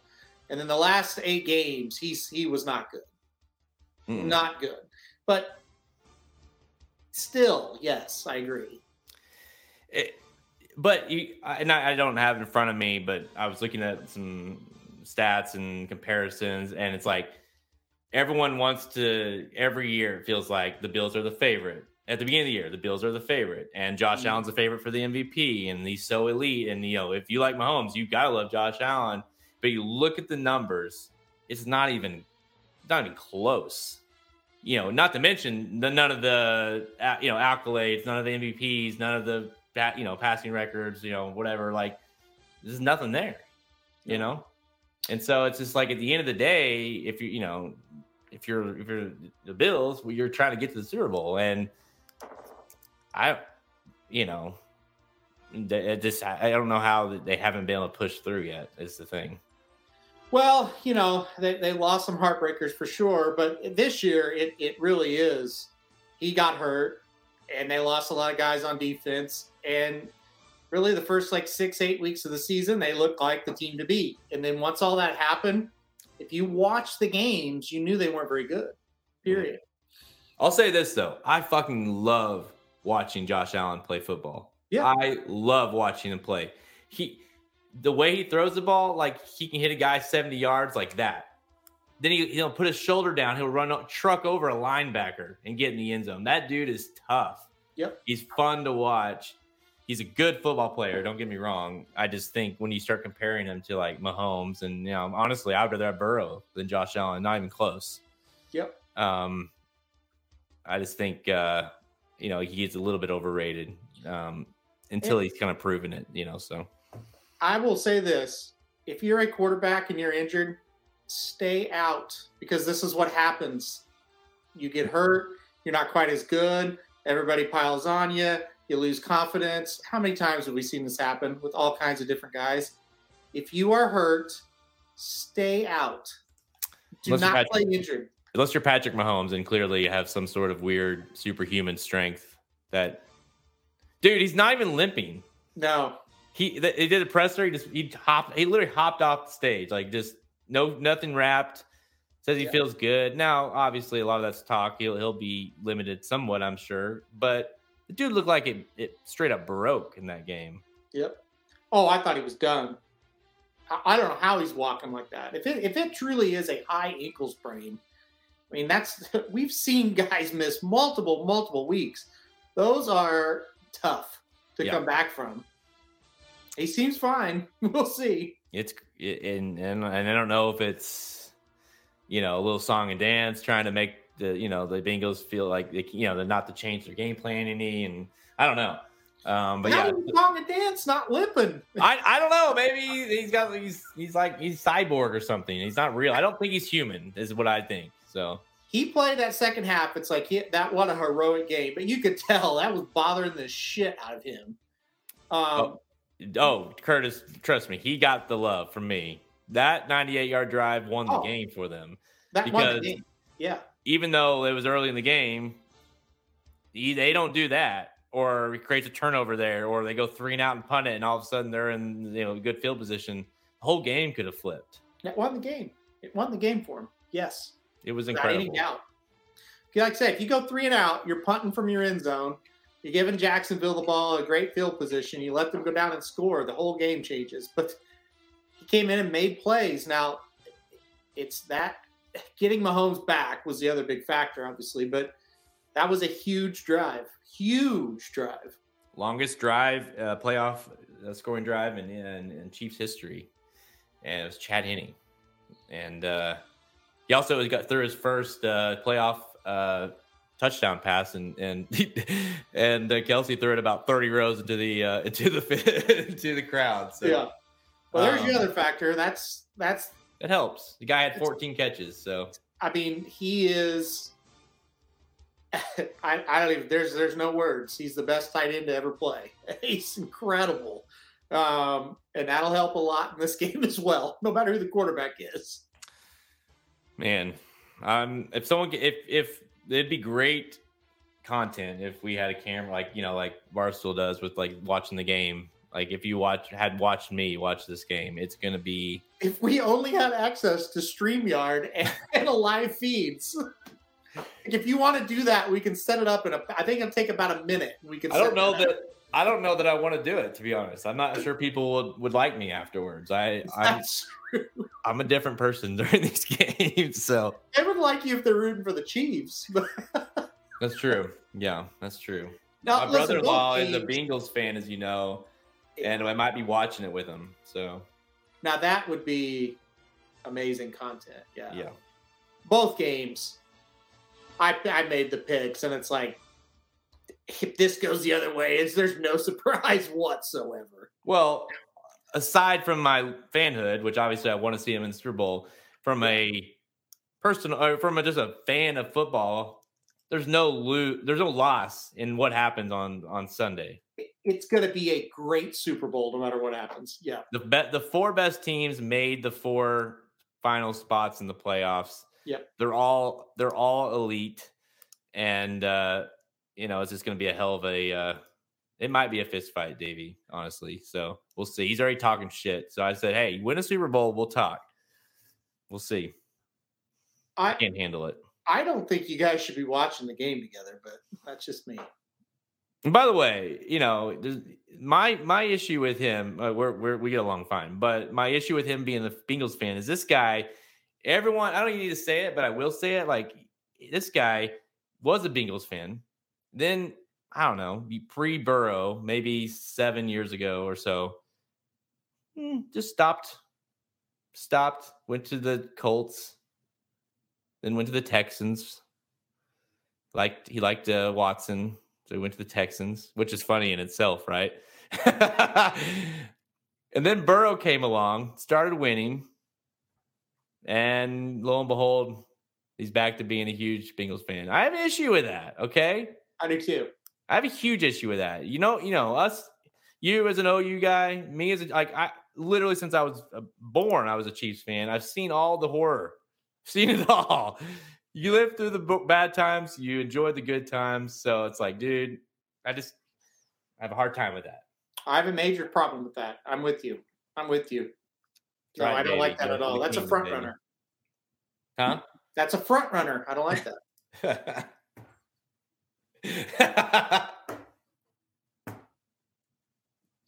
You have no idea. Oh, that's a funny comment, Kevin. He's not wrong. Yeah, I know, right? We'll leave it at that. Part of me doesn't want to dig. You know what I'm saying? It's like you don't know if you want to find out what you're going to find out at the end. So Yeah, we know enough. All right, guys. Listen, we're approaching 2-hour show here, so I think it's time to wrap her up. But hey, it's been great, everybody. Huge weekend. I feel like we're all going to be changed people when we see each other next. So much is going to have happened. The Pegasus, all that unfolded. What happens in the Southwest? Who's going to the Super Bowl? So much to talk. Next week, all of our content at Racing Dudes, whether it be sports or horse racing, lots to talk about, Halterman. Lots to talk about. It's going to be content for weeks now. It's all heating up. It's all heating up. All right, guys. Thanks for everybody for tuning in. Remember, I'm Jared Welch. He's Aaron Halterman. Good luck in the Pegasus. Good luck in the Southwest. Good luck in these conference championships. To everybody that's watching. Thanks, guys. See you guys next time. RacingDudes.com for all of your needs. RacingDudes.com for all of your leads. RacingDudes.com for all of your bets. RacingDudes.com as good as it gets. RacingDudes.com for all of your needs. RacingDudes.com for all of your leads. RacingDudes.com for all of your bets. RacingDudes.com as good as it gets. This has been a presentation of RacingDudes.com, your destination for all things horse racing and sports betting. Whether you want free winners, expert insider picks, up-to-the-minute trackside weather reports, or podcasts and videos for bettors of all skill levels, never make another wager without visiting the Racing Dudes. First,